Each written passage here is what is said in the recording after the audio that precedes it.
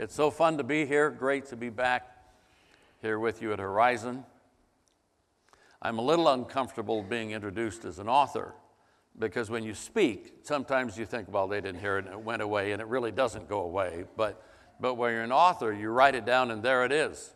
And this is an old guy, young guy book, this trip around the sun, but Mark's the old guy. I just thought I'd like to say that. Actually, he's the age of our children. And I've known Mark since 1994 when they moved to Washington, D.C., and ended up doing a church plant the next year. And it started out, and the book talks about this. These are sort of two mini biographies. So I write the first half of the chapter, he writes the second half on the same theme.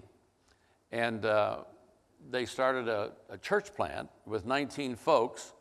And Ruth and I, who had done a church plant in 1966, at the University of Illinois, decided we'd go. These were young people in this church plant, 19 people, and we're two of them. And because when you do something and you're young, you need some old folks around just because. And they usually have more cash than you do. So that's why you need them there. It might not be much, but it's more than you got when you're however old. And now that congregation, 18 years later or 19 years later, has 7 locations in theaters in Washington, D.C. They have about 4,000 folks. The median age, one of the reasons I like going there, I get to go there half a dozen times a year. One of the reasons I like going there is that their median age is 28, and over half of them are single. So I get to go there to be recharged and all of that. But yeah, let's hear it for everybody under 25. Let's just hear it. Come on, let's give them a hand. Everybody, yeah. Mark has a tremendous capacity for taking profound things and putting them in single sentences, like Jesus loves us when we least expect it and least deserve it. Things like that. So I'm honored to be an author with him. This is the mouse riding the elephant. He's got the creds with regard to authoring things. And the subtitle of the book is Turning Your Everyday Life into the Adventure of a Lifetime. It's a book about two guys, an adventure with Jesus. That's essentially what it is. And as we wrote this, part of what I was thinking was what makes life work? What are the things that last? And how does it work? When I was 20 years old, and in college, I got a call from a pastor in the Bay Area of California, Oakland, San Francisco area, saying, we're doing a big gala event for high school graduates. Would you come and be the master of ceremonies? Well, I was honored by the call because I'm 20 years old and this is a big deal. But it made me nervous a little bit because I was a severe stutterer. So he's inviting the stutterer to be the master of ceremonies. So hold that thought for just a moment. A few weeks ago, the ESPY Awards were on television. Any of you guys know what the ESPY Awards are? ESPN gives them to sports leaders. And they gave an ESPY Award to a young woman who had died a couple of months before. She was 19 years old. Her name was Lauryn Hill. And they had discovered she had a brain tumor, inoperable, about a year before. And her dream was to play college basketball. And she lived long enough to play 2 games and scored some points, actually. And then she died, but she knew she was dying. And in the midst of her loss at age 19, she decided she wanted to help somebody. And so she raised over $1 million to help research and combat this form of inoperative brain cancer. Those 2 stories have this in common. When the pastor called me and said, would you be master of ceremonies? And I'm thinking, even though I'm a stutterer, he gave me hope. And when Lauryn Hill raised money for those who would come after her, she gave somebody else hope. Hope is something you get and something you give. And that's what I want to talk about this morning. 1 Corinthians 13th chapter is known as the love chapter. And I just want to read a few verses. Verse 6, love does not delight in evil, but rejoices with truth. It always protects, always trusts, always hopes, always perseveres. Now we see but a poor reflection as in a mirror. Then we shall see face to face. Now I know in part, then, in that day, I shall know fully, even as I'm fully known. And now these three remain: faith, hope, and love. But the greatest of these is love. Now we know that as the love chapter, okay? But there's a trilogy of virtues that are represented here for the journey. What is it that makes life work? Well, trust and love and hope. And love is sort of the all-encompassing thing. And these are all good. Nobody listens to faith, hope, and love and says, those are crummy. Yeah, that's no good. But these are things that make us fit, make us healthy, and express health. And we talk quite a bit about love and faith in church, but I want to speak today, I want to focus today on hope. Let me tell you, first of all, what biblical hope is not. It's not luck or chance or going to Vegas. It's not a roll of the dice. That's not hope. It's not even wishful thinking. 60 years ago this summer, Disneyland opened. Some of you are old enough to remember when Disneyland was a Wednesday evening television program on black and white TV, and they charted the building of Disneyland, the first theme park of its kind in this country. And there's a character in the Disney world called Jiminy Cricket. Anybody know Jiminy Cricket? I mean, little cricket comes out and he sings, "When I wish upon a star." That's not biblical hope. It's not wishing upon a star. And I like Jiminy Cricket. I'm just telling you that's not biblical hope, okay? It's not even optimism. It's not even, are you a glass half full or glass half empty person? I love the guy who said, we studied that for 3 days in philosophy class at the university. And I went home and I asked my granny, "Granny, is the glass half empty or half full?" And she looked at the kid and said, "Bobby, that depends on whether you're drinking or pouring." Well, anyway, I just like to throw that in. The point is, that's not biblical hope. It's not just being optimistic, as much as I like optimistic people. And that's a wonderful thing. And I think people who are in Christ are optimistic, but that's not in and of itself hope. Listen to how Paul describes these three overlapping Olympic rings, if you will, of love, which is the larger piece, and trust and hope. 1 Thessalonians, the first chapter, the 3rd verse, reads this way: "We continually remember before our God and Father your work produced by faith, your labor prompted by love, and your endurance inspired by hope in our Lord Jesus Christ."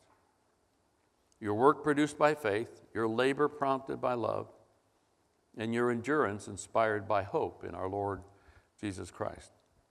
So what is hope? Hope is confident expectation. Confident expectation. There's this Hebrew word,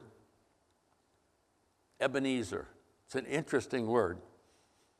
The prophet Samuel is recorded back in 1 Samuel, the 7th chapter, 12 through 14 verses, as the people of Israel are establishing their place in this Palestinian area. It says, "Then Samuel took a stone and set it up between Mizpah and Shen. He named it Ebenezer, saying, 'Thus far has the Lord helped us.'" That's what Ebenezer means. Up to this point, God has helped us. We need to remember that. It's called the stone of help, looking back to what God had done from where he had brought them. That's an Ebenezer. Hope going forward is based on looking backward at some level. When we did this church plant near the University of Illinois back in the 60s, church was growing and we had gotten to about 150 folks, and we still had Sunday morning, Sunday night, Wednesday night services. And sometimes on Sunday night we'd take song requests from the congregation. Some had favorite songs, and we had a number of people who were who had grown up in mainline churches, that is, sort of older liturgical churches, and they loved to sing the old hymns. And one of the hymns they liked to sing was, "Come Thou Fount of Every Blessing." And there's a line in there that says, "Here I raise my Ebenezer," that word, that Hebrew word. And a professor from the university, right in the middle of the song, was sitting right over here, like in the third row. He raised his hand and he said, "Excuse me, what in the world is an Ebenezer?" And we got a chance to explain that it's this Hebrew idea that based on what has happened before, it gives you hope for the future. I have a friend who's with the Lord now. His name's Charlie White. He was chief of staff to a very powerful congressman in D.C. when we lived there. And Charlie came to the Lord at age 64 when he discovered that he had a serious cancer. He ended up dying within 6 months, but he had gone into hospice at his house, and I went to see him a few days before he passed away. He's a former Navy submarine captain, and he was this strapping guy, and now he's skeletal. And I walked into his room, and he was skeletal, but his spirit was just vibrating. I mean, he was just more alive than he'd ever been. And he looked at me, and he didn't know very much scripture, but we had talked about what happens when you die and this sort of thing. He said, "Dick, read that passage to me again about absent from the body, present from the Lord. What does that mean? How does that work? To be absent from the body is to be present with the Lord." And I said, "Charlie, I don't know how that works. I haven't done that part yet, so I don't know how that works. But if it works like everything else that I've trusted Jesus in, it'll work. Because of this, I can trust him for this. Because of what he's done yesterday, I can trust him for my tomorrow." There's the old gospel song that says, "My hope is built on nothing less than Jesus' blood and righteousness. I dare not trust the sweetest frame, anything I construct, but wholly lean on Jesus' name."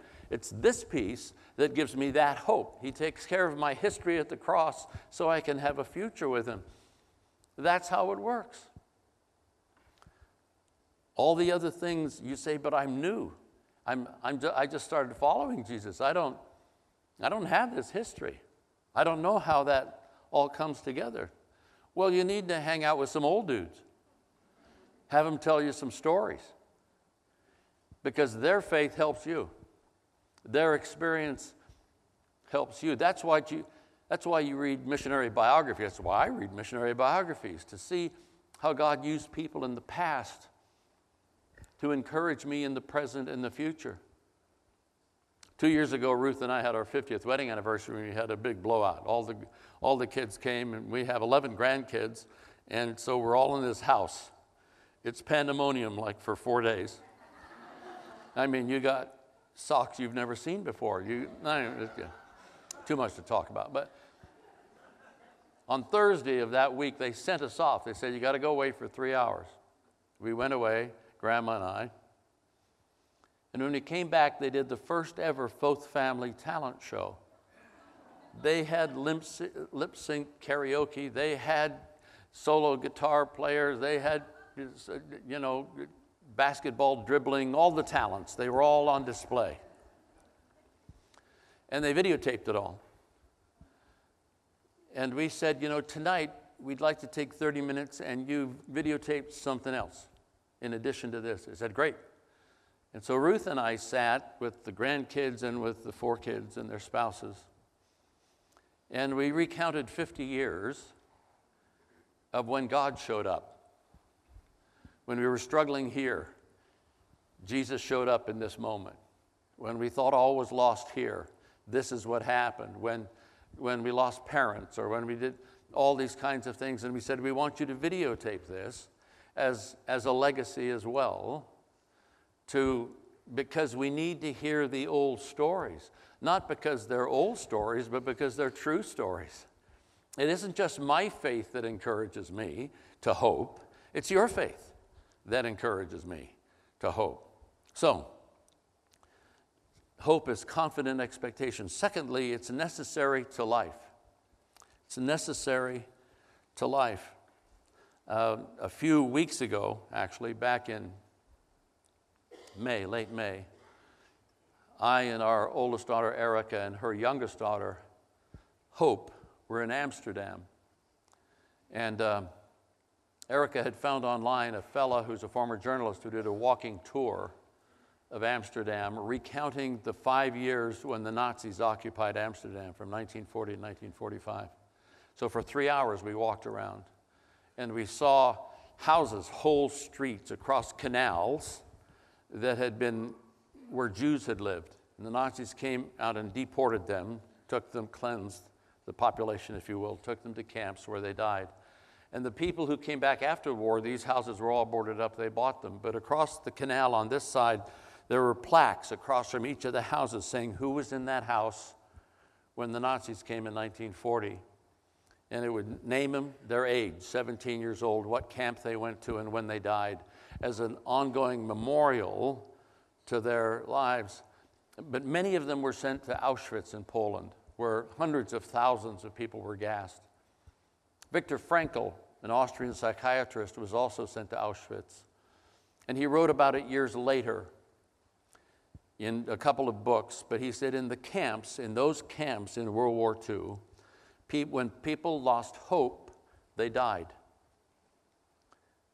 This is a quote from him. The inner hold a prisoner has on his spiritual self relies on having a faith in the future. That's what hope is, a faith in the future. Once a prisoner loses that faith, he's doomed. It is a peculiarity of man that he can only live by looking to the future. If there's no tomorrow, I just give up. And story after story recounts people who gave up hope, and they'd go and curl up in the fetal position over in that corner of the room, and within 48 hours they'd be dead. Not because of malnourishment or starvation, although that precipitated a lot of deaths. But when we give up hope, we die. I love it that Scripture says that hope isn't just a quality, it's a person. Point 3, Colossians 1:25 and following reads like this: I've become its servant by the commission God gave me, this is Paul writing, to present to you the word of God in its fullness, the mystery that has been kept hidden for ages and for generations, but is now disclosed to the saints. To them God has chosen to make known among the Gentiles the glorious riches of this mystery, which is Christ in you, the hope of glory. This is the power of the kingdom. This is the mystery of the kingdom, that Christ is in you, and you express his hope. Christ in you, the hope of glory. It's a fascinating phrase, because point 4 is that ultimately you are united with that person who is hope. Listen to how Paul says it in 1 Thessalonians, the 4th chapter, the letter to this church in northern Greece. Brothers, we do not want you to be ignorant about those who fall asleep, i.e. die, or to grieve like the rest of men who have no hope. We believe that Jesus died and rose again, and so we believe that God will bring with Jesus those who have died or fallen asleep in him. So what about now? That's good. It's going to be a great tomorrow, but what about now? How does hope work now? Hope is the fuel of our lives. Hope is the fuel of our lives. Emily Dickinson was sort of a reclusive poet, a woman who lived in Amherst, Massachusetts. Only 10 of her poems were published during her lifetime, but she captures metaphor.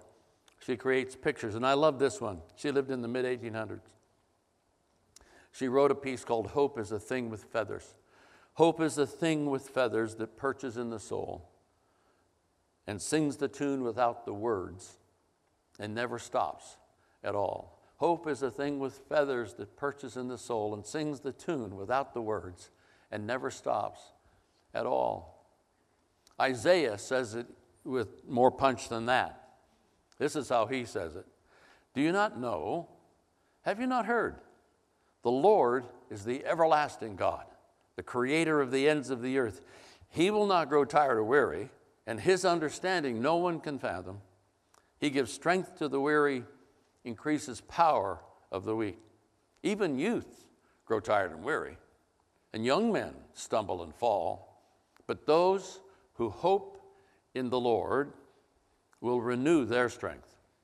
They will soar on wings like eagles. They will run and not be weary. They will walk and not be faint. Hope generates out energy and power. It has an energy field, if I can use that expression, about it that is magnetic. Isn't it great to be around people who are hopers, who are hopeful?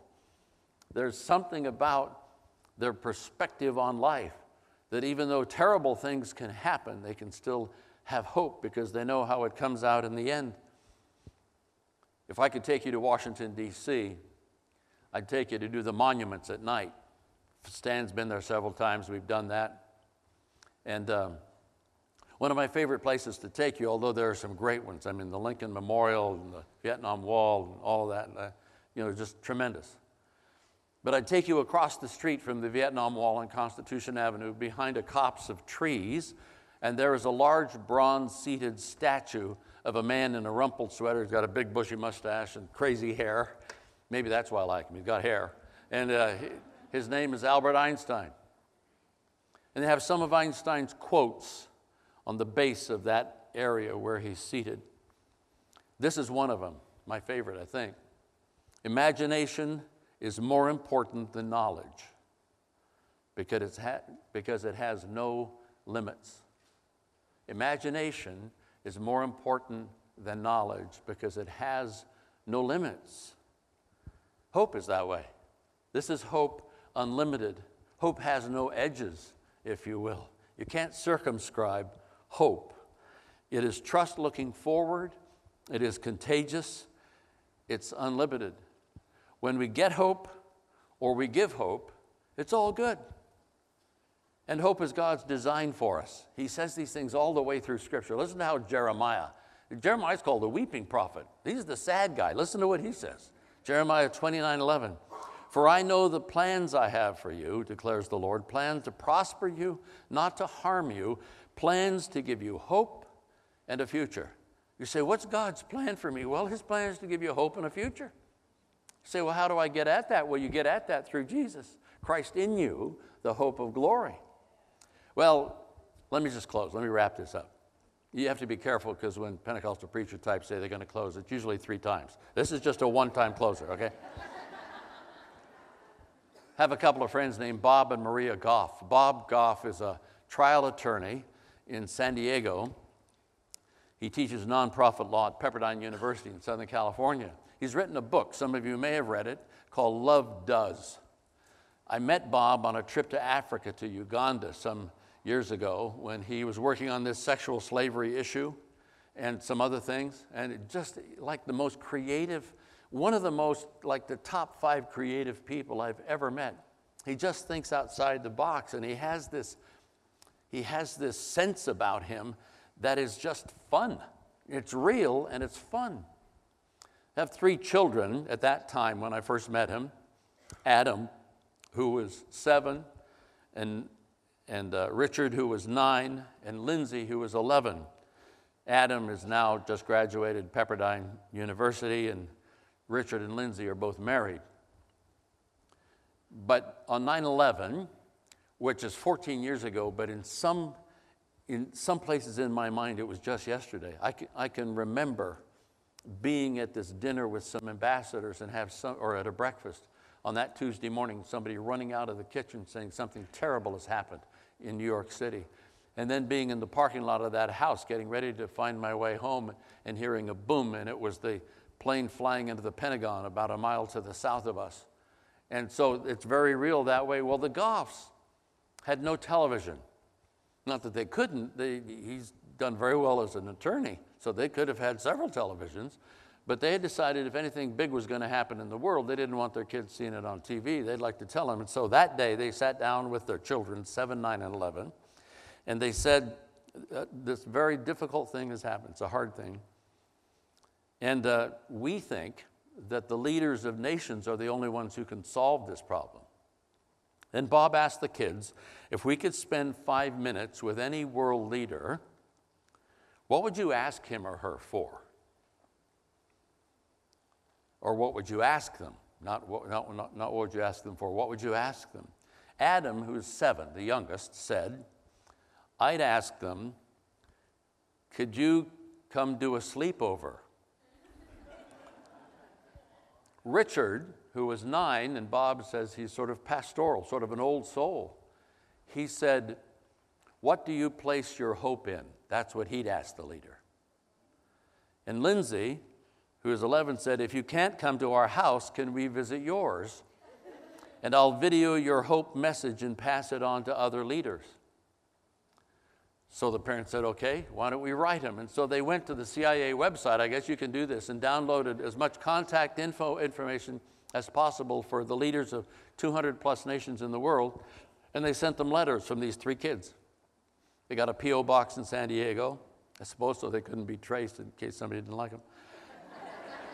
And the first response to a letter was no, and the second response was no, and the third response, they got 100 no's before they got 1 yes. And the first yes was from the leader of Bulgaria, and then Switzerland, and then Israel, and then a dictator in Malaysia. 29 in all. And they had made a commitment that whoever says yes, we'll go see him. So they got on a plane and went. And in Bulgaria, when they walked in, the president or the prime minister, whomever he was, they walked in, he said, you know, I have been more nervous for this meeting than if President Bush was coming to see me. And he said, when I get nervous, I like to eat. He said, let's eat. And he goes, and the doors fly open, and these guys come in with trays of burgers and pizza and fries and all this kids kind of stuff. Then they were dining with one prince, I think in a Middle Eastern area or something, and Adam lost control of a meatball, and it flew across the table, and the prince trapped it, and he said, is this your version of that great American tradition, the food fight? Yeah. And the leader of Malaysia called and said, be here by next Wednesday. Well, they weren't ready. They had to sell a pickup truck to get the monies and go and all of that. One country's foreign minister invited them for Thanksgiving, not because it was their country's celebration, but because it was America's celebration, United States, and they wanted to honor the country. At the end of every visit, the children gave their host a little box with a present.